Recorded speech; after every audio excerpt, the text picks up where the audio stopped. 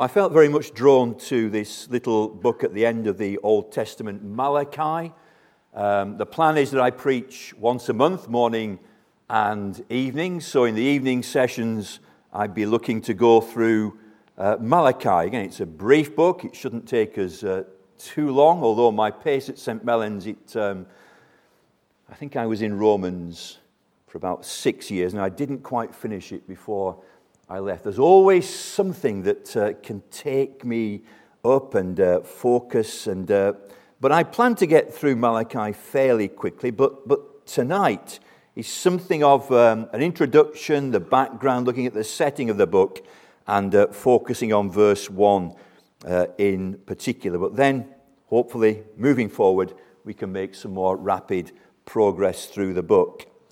It is, as I said, the last book of the Old Testament, both in order, as it's set out in our Bibles, but also in chronology. This was the last word of the Lord in Old Testament times to his people. There was no other word from the Lord for over 400 years, until what Malachi says in chapter 3 and verse 1 actually happened. Behold, I send my messenger, and he will prepare the way before me. And the Lord whom you seek will suddenly come to his temple, even the messenger of the covenant in whom you delight. Behold, he is coming, says the Lord of hosts. And then in Luke chapter 3, God begins to speak again after that gap of 400 years. Luke chapter 3 and verse 1. Now in the 15th year of the reign of Tiberius Caesar, Pontius Pilate being governor of Judea, Herod being tetrarch in Galilee, his brother Philip tetrarch of Iturea, and the region of Trachonitis, and Lysanias tetrarch of Abilene, while Annas and Caiaphas were high priests, the word of God came to John, the son of Zechariah, in the wilderness. And he went into all the region around the Jordan, preaching a baptism of repentance for the remission of sins. There was a 400-year gap, silence from God after Malachi. Well, let's look at something of the historical situation for the writing of this particular book. The return from exile. Israel, as a nation, had been swept into exile in Babylon. Babylon was succeeded by the Persian Empire, and after 70 years, as prophesied by Jeremiah, of exile for the people of God, it's Cyrus who stands up and tells the people of God, the Jews, that they can go home to their homeland. It's estimated that around about 50,000 people did return at that particular point. It's only a fraction of those who could have gone home. The great majority of Jews were quite happy to be Babylonians and Persians. Thank you very much. They prospered well in their time in Babylon and in Persia. But those who did go back went, and then under the time of Haggai and Zechariah the prophets, they rebuilt the temple. It was about 20 years after they had returned that at last they started to rebuild the temple, around about 510 BC. It was many years later under Nehemiah. Nehemiah, burdened, there he is. He's cupbearer to the king of Persia. Some visitors come from Jerusalem, and he says, "What news about my homeland?" They say, "Oh, it's very sad. The walls are broken down, the gates are all burned." And Nehemiah, as we know, he's terribly burdened for the state of Jerusalem. And he asks permission of the king to go back. He's given that permission, and Nehemiah returns and becomes governor there in Jerusalem. Ezra is the priest.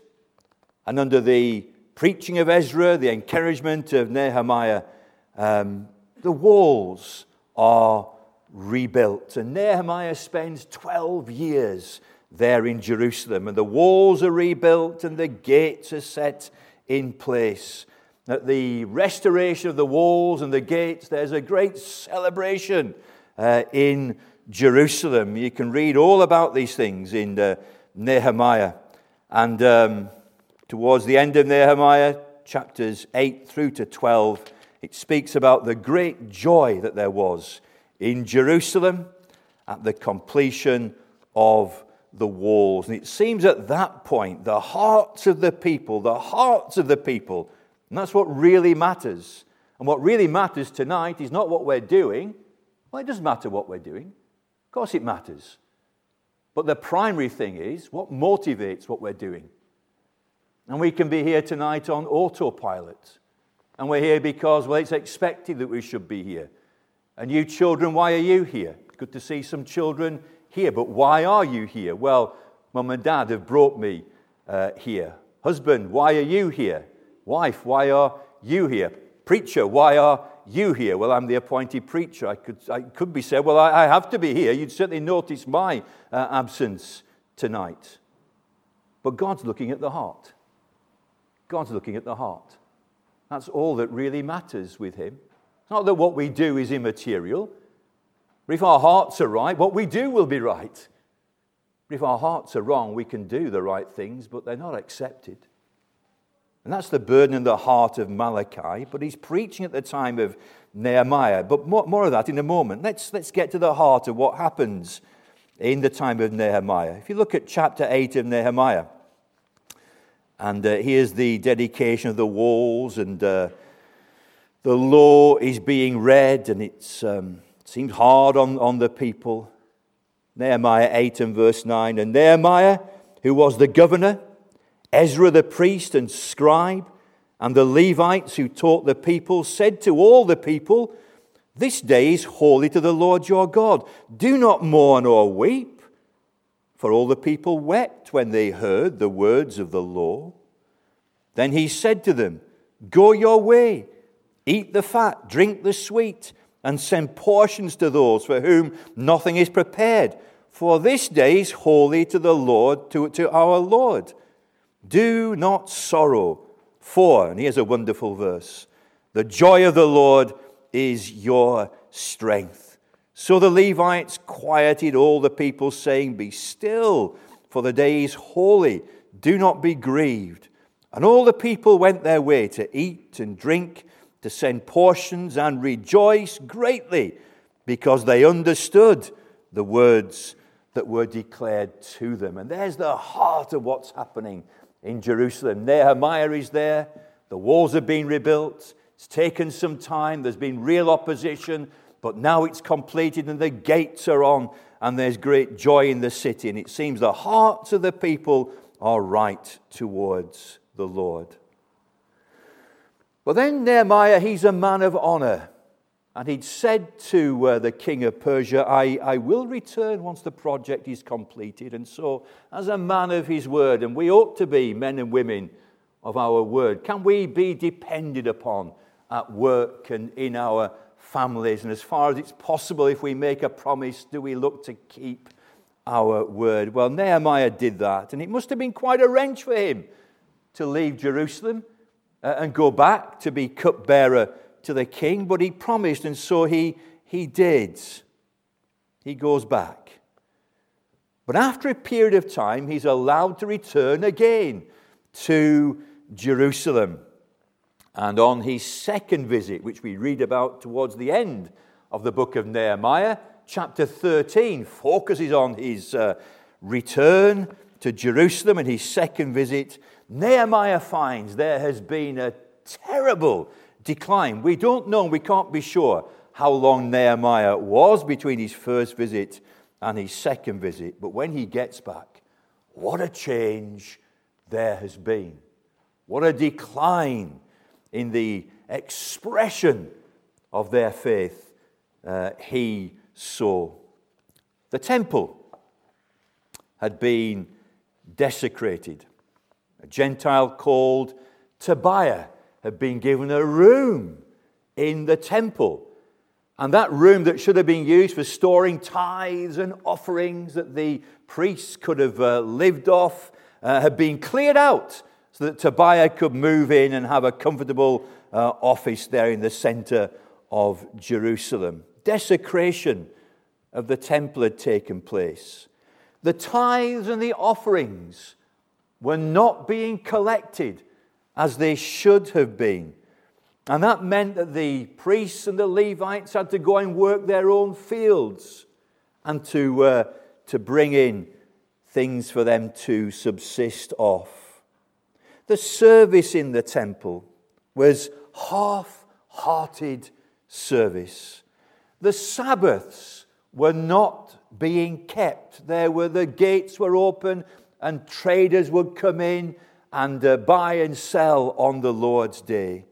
There were a proliferation of mixed marriages. Jews were marrying foreign wives. And it seems that they were divorcing their Jewish wives and marrying younger foreign wives. And just a little flavor of that towards the end of Nehemiah and chapter 13 and verse 23. In those days, writes Nehemiah, I also saw Jews who had married women of Ashdod, Ammon, and Moab. And half of their children spoke the language of Ashdod and could not speak the language of Judah, but spoke according to the language of one of the other peoples. That's the situation that Nehemiah finds when he gets back. A rapid decline.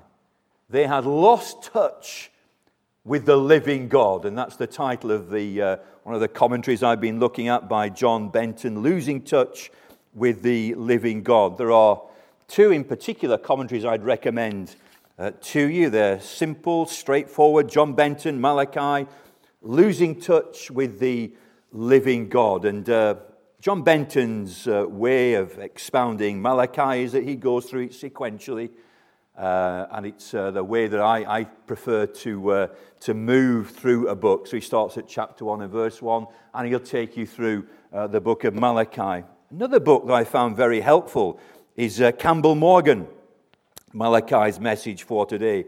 Campbell Morgan, as you know, was minister of Westminster Chapel before Martin Lloyd-Jones. Up to 1940, Campbell Morgan was there in Westminster Chapel. And it's a really good overview of Malachi by Campbell Morgan, but he's more, he gathers different themes together within different chapters. He doesn't go through verse by verse, but nevertheless, it's a really helpful overview of the book. When Nehemiah gets back, he finds that people have lost touch with the living God. Now, it's Malachi, the prophet, who also in his brief prophecy addresses these issues in the land.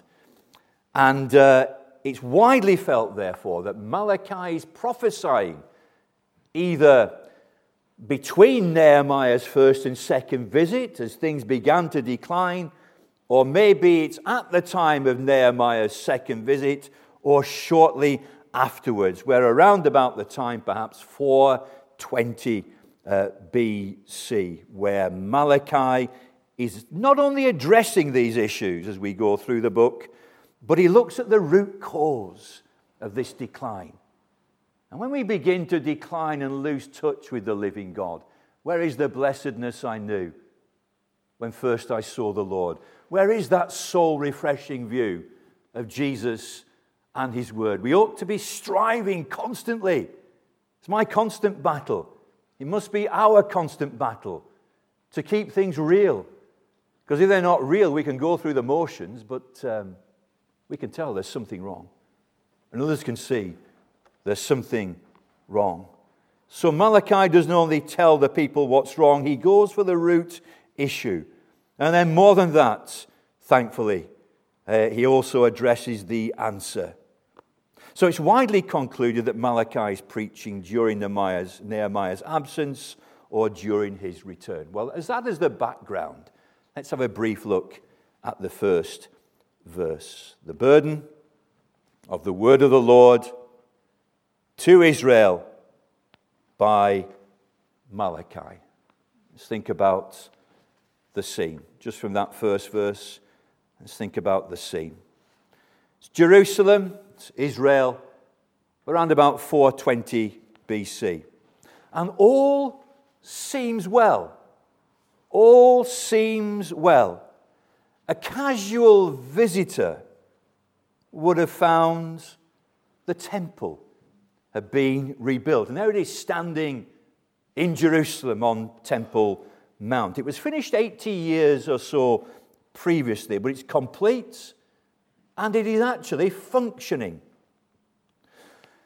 The walls around the city are very impressive. They have been rebuilt, and every gateway has had the gates hung well upon them. And because the walls are in place and the gates are all working, there is a sense of security in Jerusalem. No more can people just come in and out. They have to approach the gates, which can be well defended. There's a sense of security and peace. And I guess also a degree of satisfaction that can lead to pride. Look at what we did. See the problem now? Look at what we did under Nehemiah. And Nehemiah, they elevate him as well. Look at what we have accomplished. That sense of, haven't we done well? So the temple's there. The walls are complete. The casual visitor would see these things. He'd also, as he approached the temple, he'd see the priests at work. Sacrifices were actually being offered. Offerings were being made. All seems well to the casual observer. Outwardly, everything seems to be fine. What is the problem? And as Malachi addresses the people and he points out the problems, they're shocked. What do you mean? What do you mean? What do you mean by that? How can this be? Don't you know, Malachi? They are genuinely, as we go through the book, you'll see this sense of shock from the people as Malachi points out the problems. You see, outwardly everything's fine. But the Lord, who is Spirit, looks and observes and penetrates and perceives and sees the heart of the matter. In Jerusalem in 420 BC, he saw distracted service. He saw half-hearted service. He saw a dog-eared service. He saw grumpy service. There was much complaining amongst the people. As I say, the people are oblivious. They're somewhat shocked. Let me give you a flavour of that. Chapter 1 and verse 6. A son honours his father, this is God speaking, and a servant his master. If then I am the father, where is my honour? If I am a master, where is my reverence, says the Lord of hosts? To you priests who despise my name, yet you say, in what way have we despised your name? They're shocked. Us? Priests? Despising your name? Can't you see in what way? You need to explain to us. Verse 7 of the same chapter, God continues, you offer defiled food on my altar, but you say, in what way have we defiled you? They're shocked. Us, the priests, defiling you? Chapter 2 and verse 17. God again speaking to the people. You have wearied the Lord with your words. Yet you say, in what way have we wearied him? Chapter 3 and verse 7. Yet from the days of your fathers you have gone away from my ordinances and have not kept them. Return to me, and I will return to you, says the Lord of hosts. But you say, in what way shall we return? We haven't gone anywhere. Return? We're here. Whatever do you mean? And finally, one more chapter 3 and verse 13. God speaking. Your words, says God, to the people have been harsh against me, says the Lord. Yet you say, what have we spoken against you? We don't understand what you're speaking about. So there is this penetrating analysis by the Lord, and the people are shocked. But let's take our casual visitor again.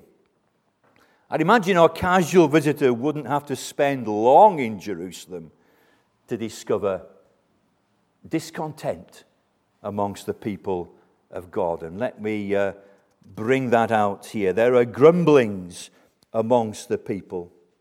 And God willing, we'll look at this next time that I'm taking us through Malachi. Chapter 1 and verse 2. Here's a most wonderful statement from God. And take it to heart tonight. This is for you. If you're a Christian, it's for me. It's for you if you're yet to believe. Are you saved yet tonight? If you're not saved, why ever not? May I urge you again. Get saved. Don't leave this building without the Lord Jesus Christ as your Savior. Here's a word from God. I have loved you, says the Lord. Now let's see how far these people have sunk. Yet you say, in what way have you loved us? Oh, what a response. What a response. Don't know if you've ever been in love. Remember that? You older couples, when you first set eyes on each other. I set eyes on Jill. She was at a fancy dress party. I went to pick up my sister and Jill was there. Jill was my sister's best friend. And Jill was dressed as a garden gnome, and I thought, she's the girl for me, as soon as I set eyes on her. There comes a point where one says, you're both sort of feeling, yeah, but is she feeling what I'm feeling? And, I do love you. Leaves you vulnerable. What's the response that's going to come back? And God opens his heart. I have loved you.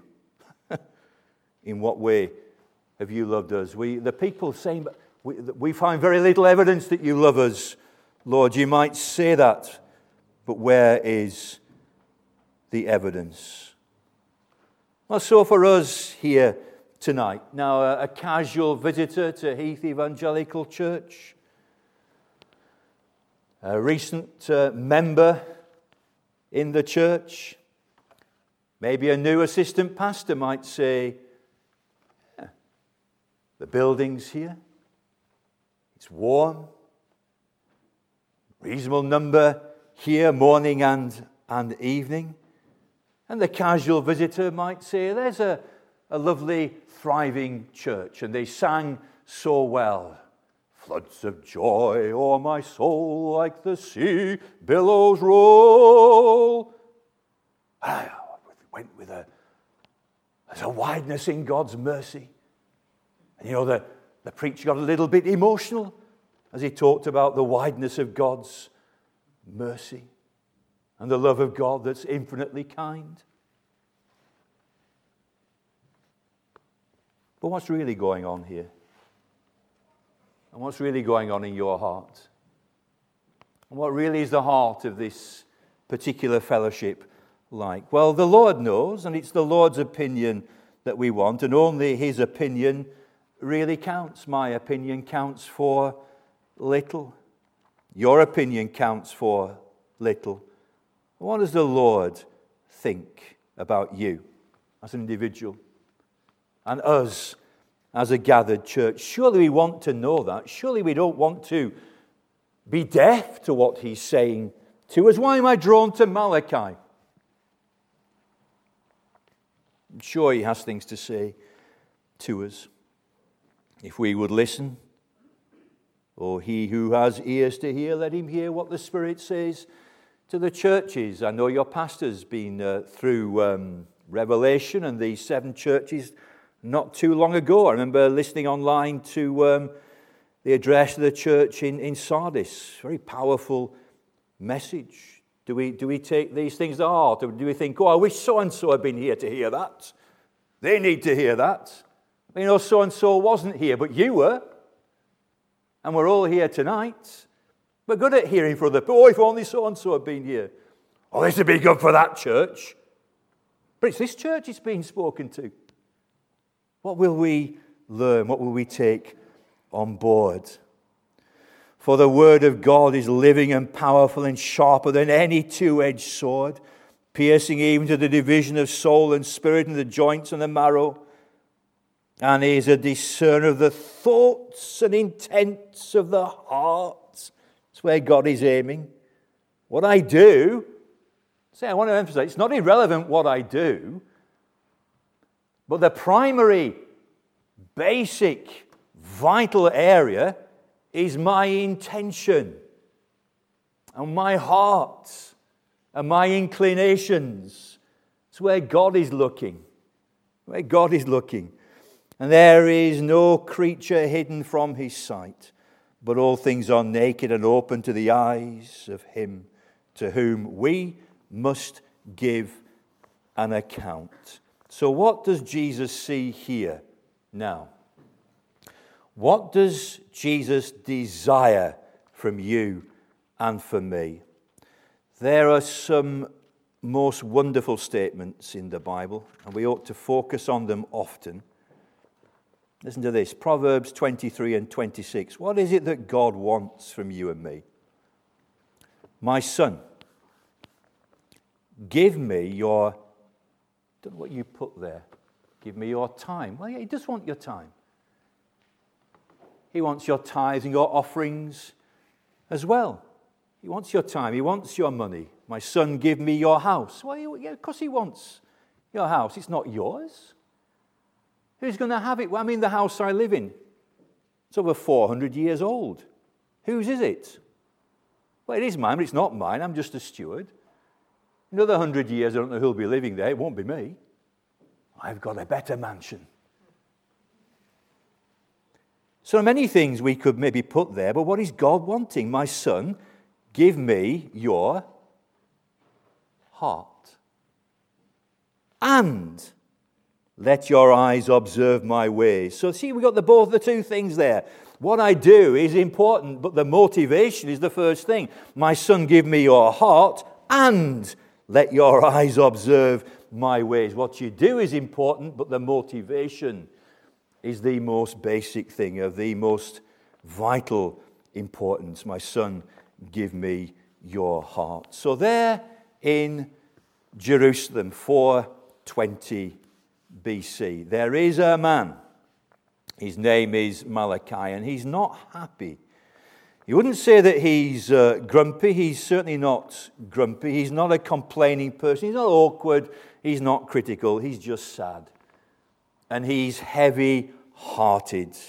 The burden of the word of the Lord to Israel by Malachi. This word, burden, other translations you'll have the oracle of the word of the Lord. But burden is a good translation because this Hebrew word, now I have no Hebrew whatsoever, and I know there's probably one or two Hebrew experts here. I've got a smattering of Greek. My dad was Greek, hence Christofides, and I'm sure I've got something of the Greek language in my genes. But Hebrew, I'm totally reliant on commentators. But this word, oracle, or translated here, burden, is a good translation because the Hebrew word is massa, which means heavy loads, the burden. There's something troubling Malachi. And it's not trouble at home, in the family, or at work. It's a message from the Lord that's weighing heavy on his heart. It's a heavy burden because he has something to say. And this burden of a message, oh, how Malachi wishes that the burden of the message, this hard message, was to the nations out there, to Moab and to Amalek and to Philistia. But it's not. It's a message that's directed at the Lord's covenant people. It's a message from the Lord, the great I am, Jehovah, Yahweh, to Israel, his covenant people. Oh, what a burden it is to him. How he wishes it was a message for the wicked nations out there, but it's a message for those who were the friends of God, descendants of Abraham, the friend of God. And Malachi is not unique. Down through the rolling centuries, there have been men and prophets with a burden. Jeremiah, all ye who pass by, is it nothing to you? The state of Jerusalem, is it nothing to you? Or the burden that came to him. Isaiah, who has believed our message? Who has believed our report? Come to the New Testament and you've got the Apostle Paul. Woe to me if I do not preach the gospel. Now at least Paul's focus is out there to the lost world. And the gospel is essential. And if you're not saved here tonight, oh, how you need the gospel. There's hard news that comes in the gospel. You're a sinner before a holy God. You were made to know God, but because of your sin and your waywardness and your self-centeredness, you're cut off from God. You're under His wrath. You're an object of wrath. You don't know Him. You're dying, and you'll be judged, and you'll never get home to heaven, and only hell will be your lot. This is the end of sin, and it's what you are, a sinner before a holy God. And that's the bad news, but here's the good news, and the balm and the glory of the gospel. God desires that you should be in heaven, but your sin will bar you from heaven. So He has sent the rescuer, the Redeemer, the Savior, Jesus Christ. Oh, Jesus, name above all names. What a name He was given. He's God from all eternity. He's the second person of the one triune God. He's your creator. He's the sustainer of the universe. But for your sake, He came here 2,000 years ago. He takes humanity to Himself. He doesn't stop being God. He's the God-man. One person, two natures. He's come to do you good. He's come to take away your biggest problem. And what is your biggest problem tonight? And I know we're all facing increasing energy bills, and we're wondering, however, are we going to manage this? I need to think how they've gone up, and to think now how they might go up further. And maybe that's a big burden and a concern to you. Maybe you've had some difficult health news. But what is your most urgent problem? You turn on the news now, we can hardly watch the news and the sadness that comes through the media. But what is the most urgent problem? Sin before a holy God. If it's not dealt with, we can never go home. And heaven is home. Even as a Christian, I'm still not satisfied. There's more. And there's more. Oh, to be there. Oh, to be there. Weary of this world. But unless your sin is dealt with, you can never go home. Jesus deals with your sin. He lived for you the perfect life. He keeps the 10 Commandments because you can't do it. He does it for you. I put it this way many times. He sits the entrance exam for heaven and He puts your name on the paper. And then He dies as if He were you. He dies in your place. In my place, condemned He stood, sealed my pardon with His blood. Hallelujah. What a Savior. He rose again the third day because death hangs on to sinners. His resurrection proves He is the Son of God and His work actually works. Now, what do you need to do? Repent of who you are and what you've done and turn to Jesus Christ and embrace Him. His work is finished. You need do nothing. Nothing you can do. It's all been done. Trust in the finished work of the Lord Jesus Christ. And this is the gospel. And if you're not saved, my friend, get saved. But here in Malachi's time, this hard message is for Israel. It's for Israel. And so Malachi is burdened. It's a source of sadness to him. And outwardly, Israel, respectable, religious, and orthodox, and so right. And yet in God's eyes, the heart was cold and calloused, and service was casual and perfunctory. And here we are, 2,500 years later, what has God got to say to us? He's saying, my son, give me your heart. And that's the essence of the message. It's what Malachi wants to get at. And Malachi doesn't only point out the difficulties. He goes to the root cause of it all, and he points also to the answer. God is desiring that the people might return to him. That's the positive message of Malachi. Return to me, he's saying, and I will return to you, says the Lord of hosts. Bring in all the tithes into the storehouse. There may be food in my house. And try me now in this, says the Lord of hosts, if I will not open for you the windows of heaven and pour out to you such a blessing, there will not be room enough to receive it. Now, I first came here 1979 as a student. I just started my PhD. I'd been going to City Temple before then, after my quite dramatic conversion in a charismatic church in Brisbane, Australia. I came back to Cardiff to carry on my studies and found a home at the City Temple. And at the time, there were two fine pastors there, Pastor Holmes and Pastor Hunston. And I think your pastor at that time, Vernon Hyam, knew them well. And they were good old-fashioned Pentecostal preachers. The services went with a swing and a redemption hymnal. And we'd sing things like the one we opened up with tonight. So some of my old Pentecostal roots perhaps coming out in that. But I was invited to come to Heath Evangelical Church in 1979 by a student friend.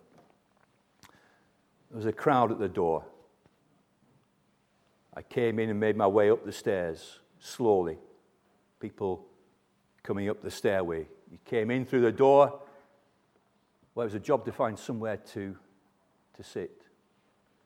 And I made my way just about there on the gallery in my stripy T-shirt and jeans.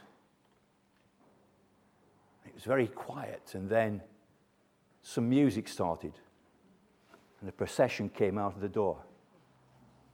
And these men in suits went and sat down everywhere, and a little grey-haired man came up the steps. Now, he was only 48, but the service started. And the hymns I found very slow, and the prayers. It was a little children's story. I was missing the swing of redemption hymnal. But then he started to preach. Opened the Bible. You know, he did nothing fancy, nothing special. I wouldn't say it was great oratory. But there was a remarkable power there. Preaching on the Sermon on the Mount. And it hit me. I had to keep on coming because God was speaking. I remember the secretary would often come out. He'd say, "It's a lovely problem we have, but could you please move up in the pews? They're queuing up outside to get in." Which we had the flip seats put at the back to get people in. Wouldn't it be wonderful? Just a little change in the temperature in your heart and mine, and what wonderful things could happen here. We're in the midst of so many houses and the needs around about us. The most urgent need is that they should be saved. How do we feel about that? Let's not lose touch with the living God. What he's done in the past, certainly he can do again. Can this place be filled? Of course it can be filled. We have a message that is the dynamite of God to the salvation of those who will believe. So let's leave it there for this evening. We're going to go through Malachi. Malachi is a difficult book. He's going to point out some problems. If the cap fits, wear it. But he also gives the answer as we go through. May we take the diagnosis and may we take the medicine. Let's pray. Father, thank you for this brief time in your word. As the prophet Malachi speaks the words you gave to him 2,000 and more years ago, may they come with a fresh power to our hearts as individuals and as a gathered church. To God be the glory, we pray. Amen. Let's finish with this hymn by Toplady. Object of my first desire, Jesus crucified for me. We'll stand and sing.